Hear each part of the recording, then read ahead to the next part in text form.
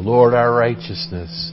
That expression is found in Jeremiah's prophecy, both in chapter 23 and 33.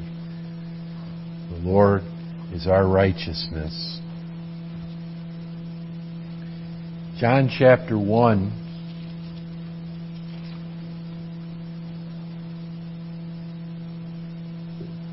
reminds us of Genesis chapter 1, where it begins, in the beginning. Remember, Genesis 1 says, in the beginning, God. John chapter 1 says, in the beginning was the Word. And so John knew that his writers would think back and see the parallel. No one doubts that God in Genesis 1:1 is Yahweh, Jehovah, the Lord. But many people doubt whether the Word, the Lord Jesus Christ, is equal to God, the Lord, in Genesis 1:1. But John tells us that He is. In the beginning was the Word, the living Word. And the Word was with God, and the Word was God. The same was in the beginning with God. All things were made by Him. John says He also was the Creator. And without Him was not anything made that was made. In Him was life, and the life was the light of men. And the light shineth in darkness, and the darkness comprehended it not, could not hold it down. And then in verse 14 it says, and the Word became flesh and dwelt among us, and we beheld His glory. The glory is of the only begotten of the Father, full of grace and truth. What is the greatest miracle that God ever performed? Can we conclude that such as the greatest miracle? We certainly have the greatest commandment that God ever demanded, to love the Lord with all of our heart and soul and mind and strength. But I'm sure that there are favorite miracles of us that have been performed by the Lord. The fish swallowing Jonah, a worldwide flood, Jesus walking on the water, the raptures of Enoch and Elijah, plagues in Egypt, the healing of a man born blind, the salvation of a sinner. Aren't these great miracles of the Lord? But I think that this is the greatest of all the miracles. Isaiah 7:14 says, behold, which is saying, think about this in a very significant way. Behold, a virgin shall conceive and bear a son, and shall call his name Emmanuel. God with us, now in human flesh. John says it this way, the Word became flesh and dwelt among us. God became a man. Christ is not only David's son, He is shown to be David's Lord. It's no surprise that Antichrist would slander and deny and dilute this greatest of miracles. He wants us to doubt God's Word and to undervalue the Lord Jesus Christ. And he was successful with the Pharisees. And Jesus asked them, whose son is the Messiah? And they said, David's son. And they were only half right. They undervalued Him. The Messiah, from Psalm 110, verse 1, was called David's Lord. The Lord said unto my Lord, sit thou at my right hand until I make thine enemies thy footstool. And so, even the high priest of all people that should know the Scriptures and should know the truth about the Messiah, when Jesus confessed to be the Son of God, what did the high priest say? He should have said, I worship you. You are indeed God's Son, as well as David's son. But he said, he hath spoken blasphemy, and he ripped his clothes. You see, God and man, the God-man is not science fiction, it's science. It's non-fiction, it's truth. And I want us to think about that truth today, that Jesus is God. That Jesus is God. It's a truth that you and I should understand and believe and be able to defend and teach. That Jesus is God. Just that simple thought, Jesus is God. Do you believe that He's God? Oh, you'll hear a cultist say, oh, I believe He's the Son of God, as if they're skirting the issue and as if they're saying He's something less than God. But to believe that Jesus is the Son of God scripturally is to believe that Jesus is God. Because the Son of God is a term of deity, of divinity. So they do not believe that He's the Son of God. They believe He is merely a human being with one nature. But the Bible teaches that Jesus had two natures. Two natures. The nature of God and the nature of man, which is one strong evidence that He is God. It's clearly taught that Jesus had two natures. He said, I came down from heaven. We just read that from John 6. You and I cannot say, born on the earth, that we came down from heaven. Oh, you have the celebration with the stork, as if the stork brought the baby from the skies. But you and I had our origin on the earth. I cannot say that I came down from heaven on June 28th, whatever that year was. No, our origin was on the earth. Jesus said, I came down from heaven. That tells us that He knew before His humanity there was pre-existence. Yea, we can say prehistoric. Because He is, as Micah 5 tells us, He's from everlasting. His humanity had a beginning.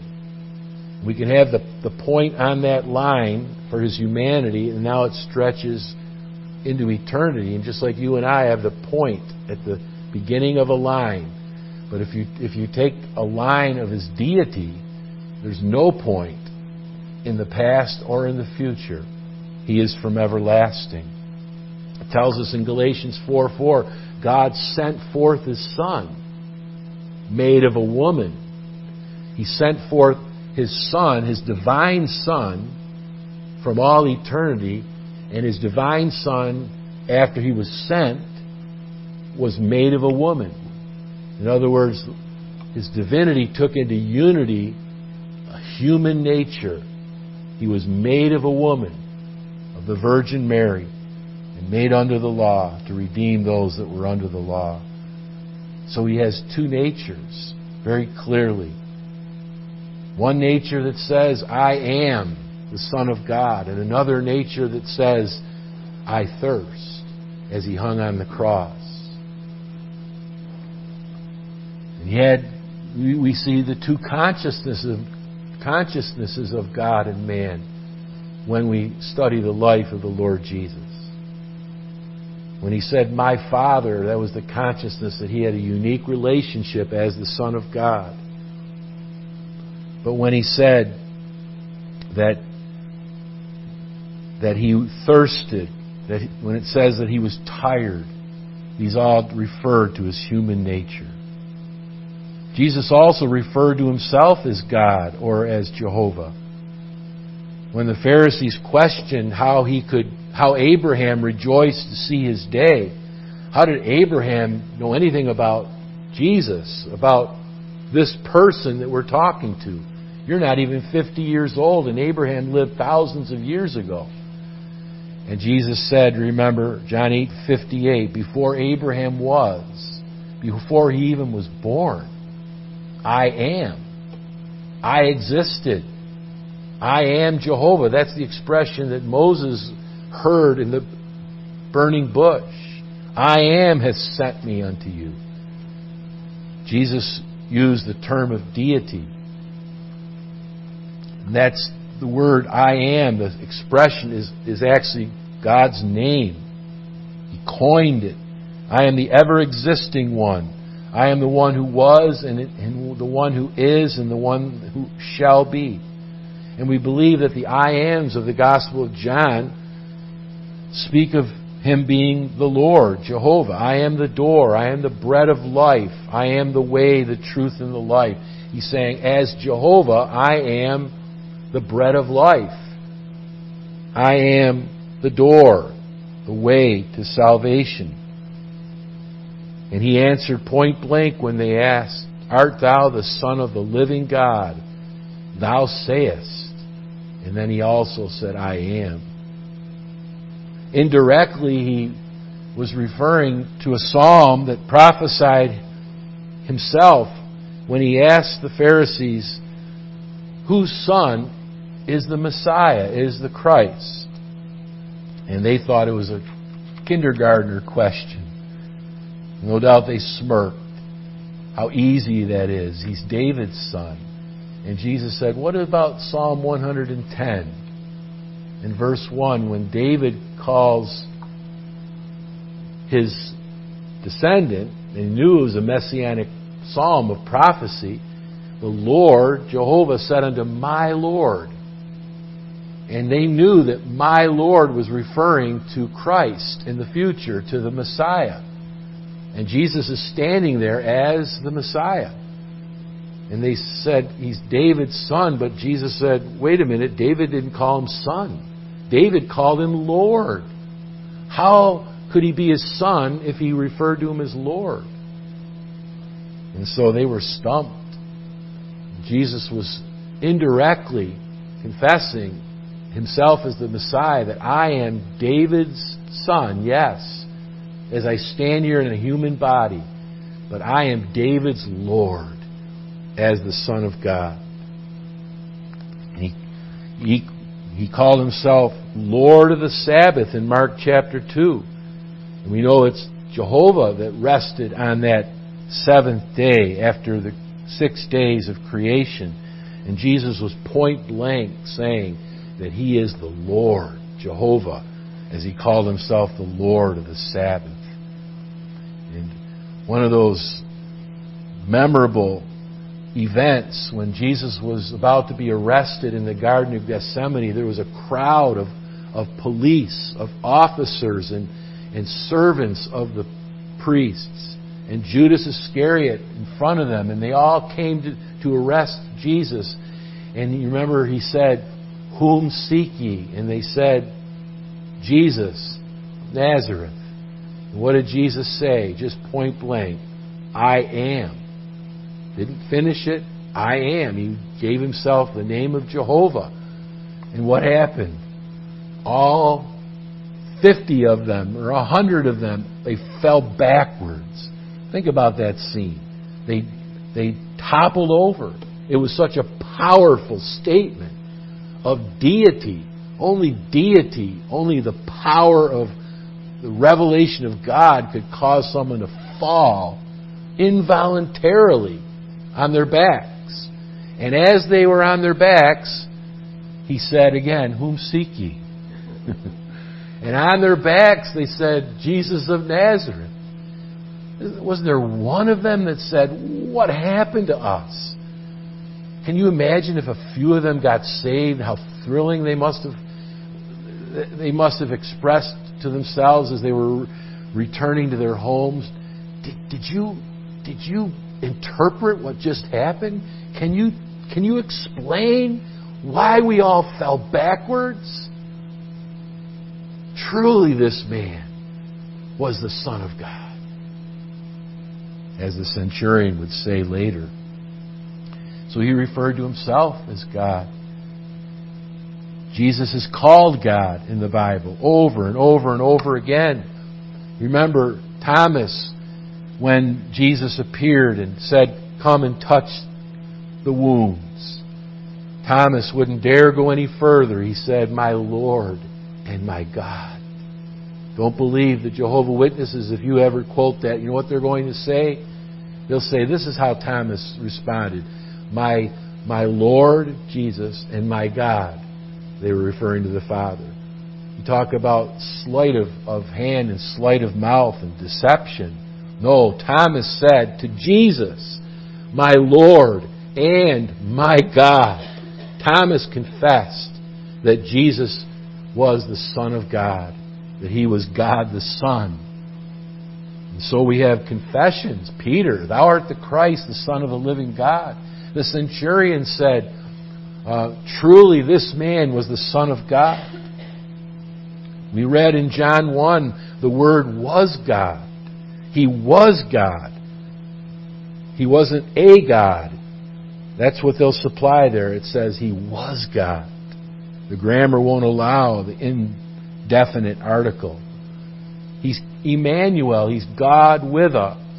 Psalm 102 quoted in Hebrews 1 speaks of Jesus as being the Lord who is the same. He's unchangeable.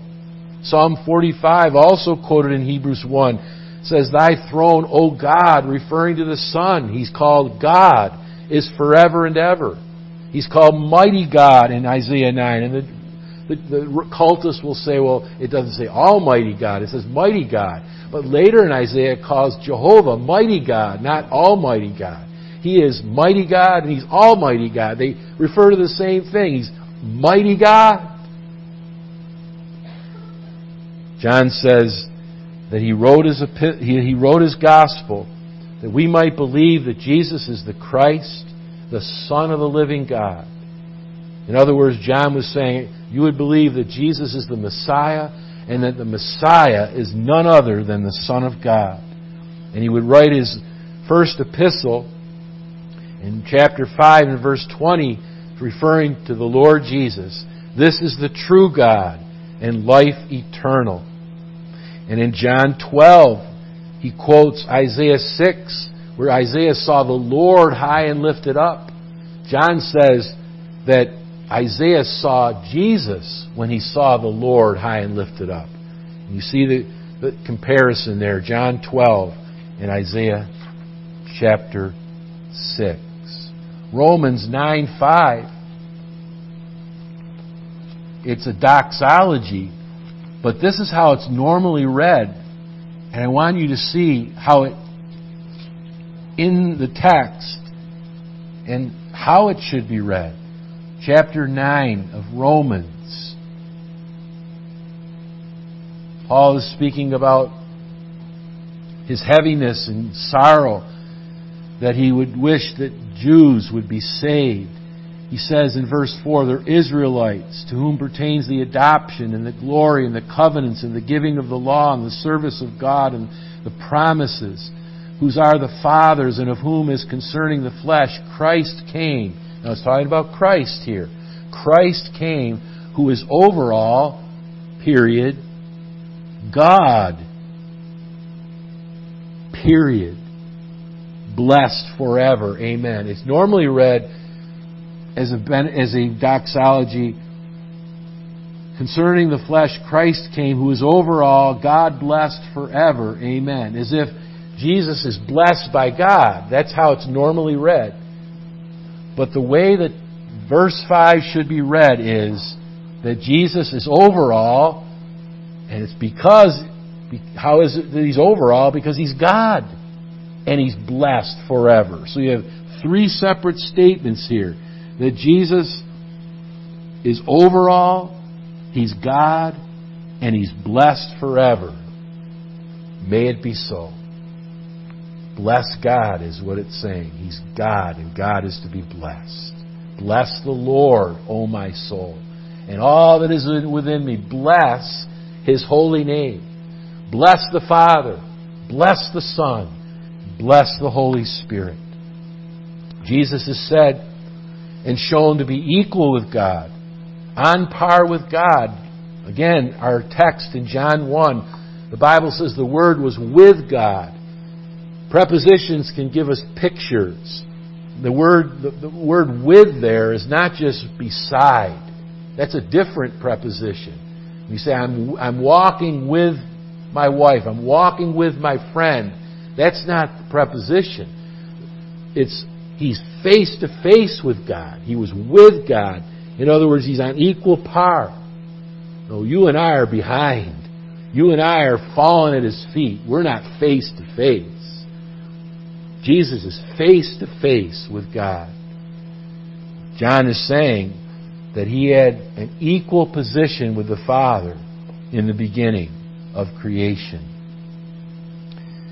Philippians chapter 2, the Apostle Paul says that Jesus did not think it a thing to be grasped to be equal with God. He knew he was equally divine, but he chose not to exercise all of his divine attributes because he came to die on the cross. He could have exercised his divine attribute as he was hanging on the tree. He said, I could call legions of angels. As the Son of God, he could have called the angels to come and take him down from the cross and destroy all his enemies. But then he wouldn't have saved us. He had to die for our sins. And only God could save us from our sins. And only God's death, not God's nature's death. There's a difference. He is God, so we can say it was God's death on the cross that saved us from our sins. But remember, he has two natures. John 5:25 says that Jesus said, all men should honor the Son as they honor the Father. Tell me that isn't a term of equality. All men should honor God even as, equal to honoring the Father. All men should worship the Father. All men should pray to the Father. So all men should worship the Son and pray to the Son. We have Trinitarian passages in the Bible. Benedictions and doxologies. Matthew 28, Jesus said, baptize them in the name of the Father and of the Son and of the Holy Spirit. They're all on par. Father, Son, and Spirit. And the Spirit's deity is another study.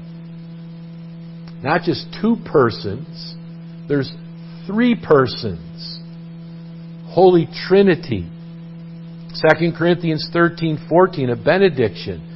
The grace of our Lord Jesus Christ and the love of God, the Father, and the fellowship of the Holy Spirit be with you all.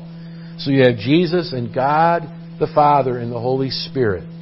In other words, you read in the Scriptures, there's various combinations. Though the normal combination is Father, Son, and Spirit, 1, 2, 3 in the Trinity, you have 2, 1, and 3. Or you have 3, 2, and 1. You see different combinations of the Trinity. They're all equal.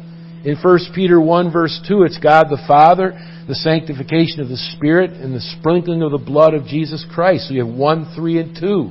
In Ephesians, you have one Spirit, one Lord, and one God and Father.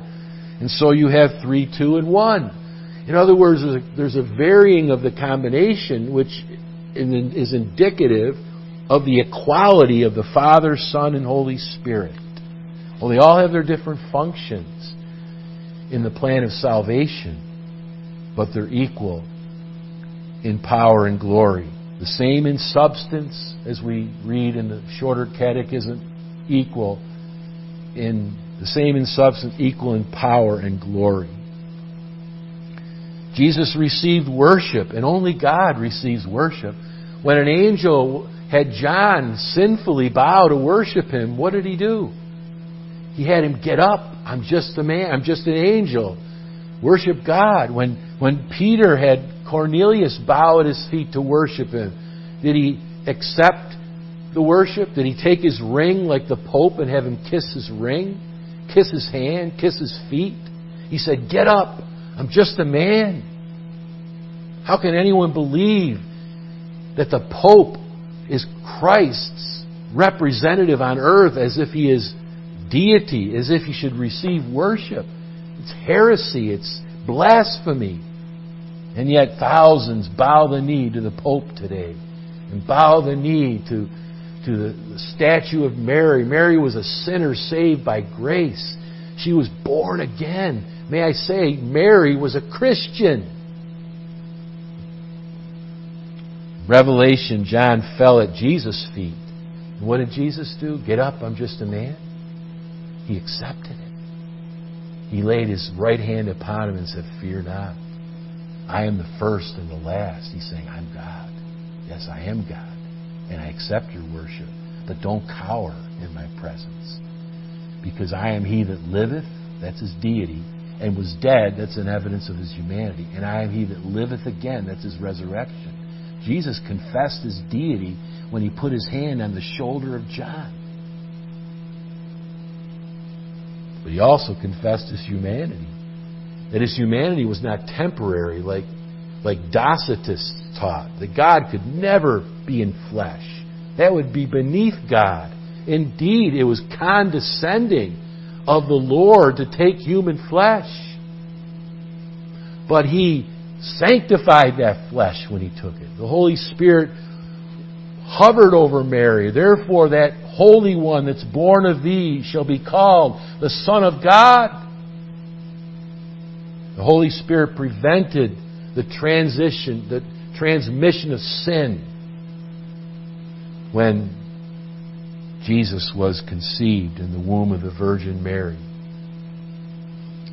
The man that was born blind, when he discovered who the one was that healed him, when Jesus said, you believe I'm the Son of God, he said, who is He, Lord, that I may believe? He didn't know that the one standing before him was the Son of God, or even the one that had healed him. And He said, I am He that you're looking at right now for the very first time with your eyes. So apparently, when Jesus healed that man, He quickly escaped from His presence. But when the man so fearlessly and boldly stood against those religious teachers and said, here's a strange thing, that a man that's born blind, who's ever heard that a man born blind would be healed? And you doubt his whereabouts? That's a strange thing. And they kept asking him, how were you healed? He said, I've told you already. Are you asking that you might be His disciple too? And it says they cast him out of the temple. They castigated him. They excommunicated him. But Jesus heard that he had been excommunicated.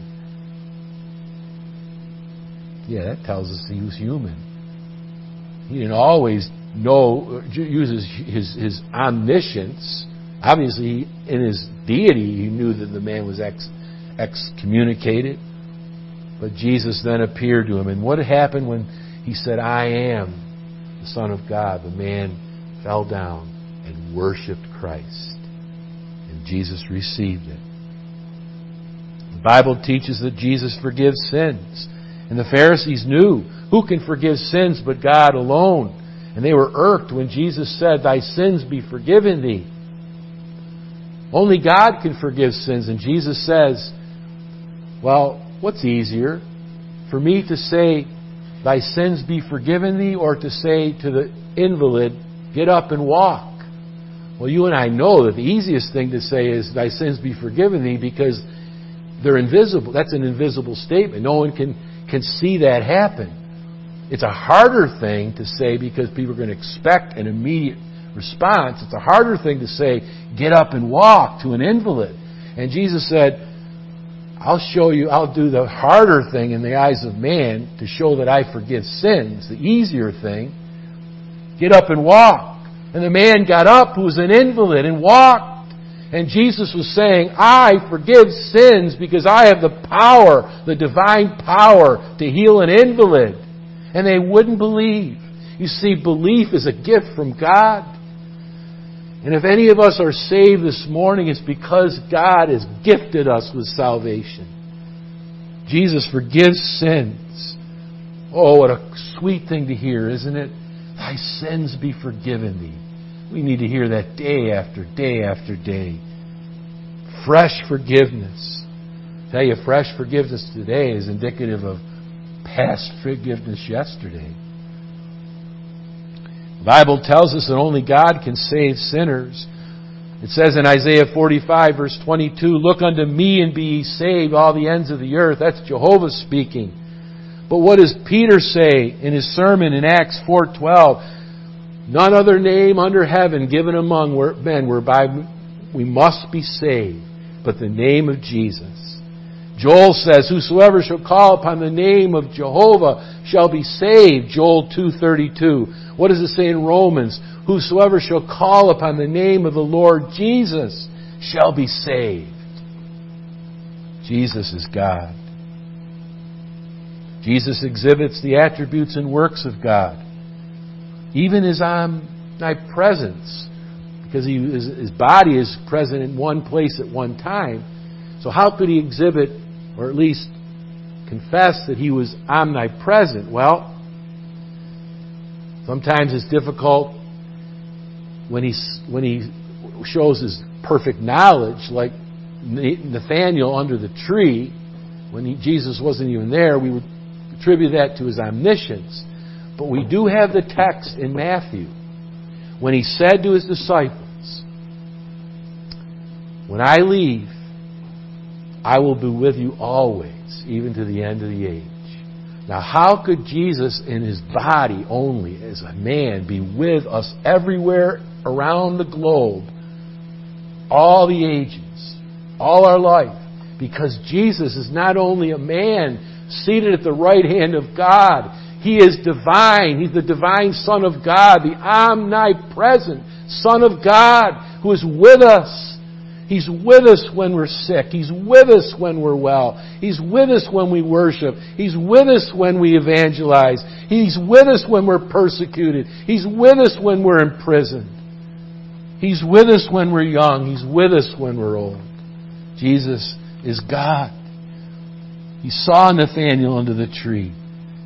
He told the woman at the well that she had been married 5 times, and the man that she had now she was living in sin with.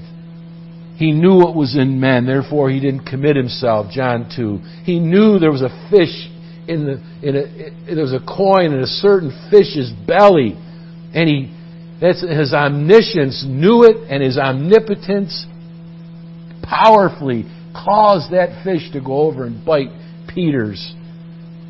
Well, I suppose he had a worm. I don't know if he had a lure, but it bit it, and Peter was astonished. He healed from a distance to show that he had to know where the sick person was, where the house was in the city. He changed the weather. He walked on water. He's omnipotent. He's all-powerful. He changed water into wine. He caused a man born blind to see. He raised himself from the dead. Is that not indicative of his omnipotence and the fact that he had 2 natures? He said, destroy this temple, and in 3 days I will raise it up again. Tell me, how can a dead man, if he's only a man, how can he raise himself from the dead when he's dead? He's got to be alive to raise himself from the dead. He's got to be God to raise his manhood from the dead. I can remember preaching downtown, and I was preaching that Jesus raised himself from the dead, and the man, maybe he was a Christian, he just shouted, the Father, only God raised him from the dead. And I just quoted, destroy this temple, and in 3 days I will raise it up again. The mob fell backwards.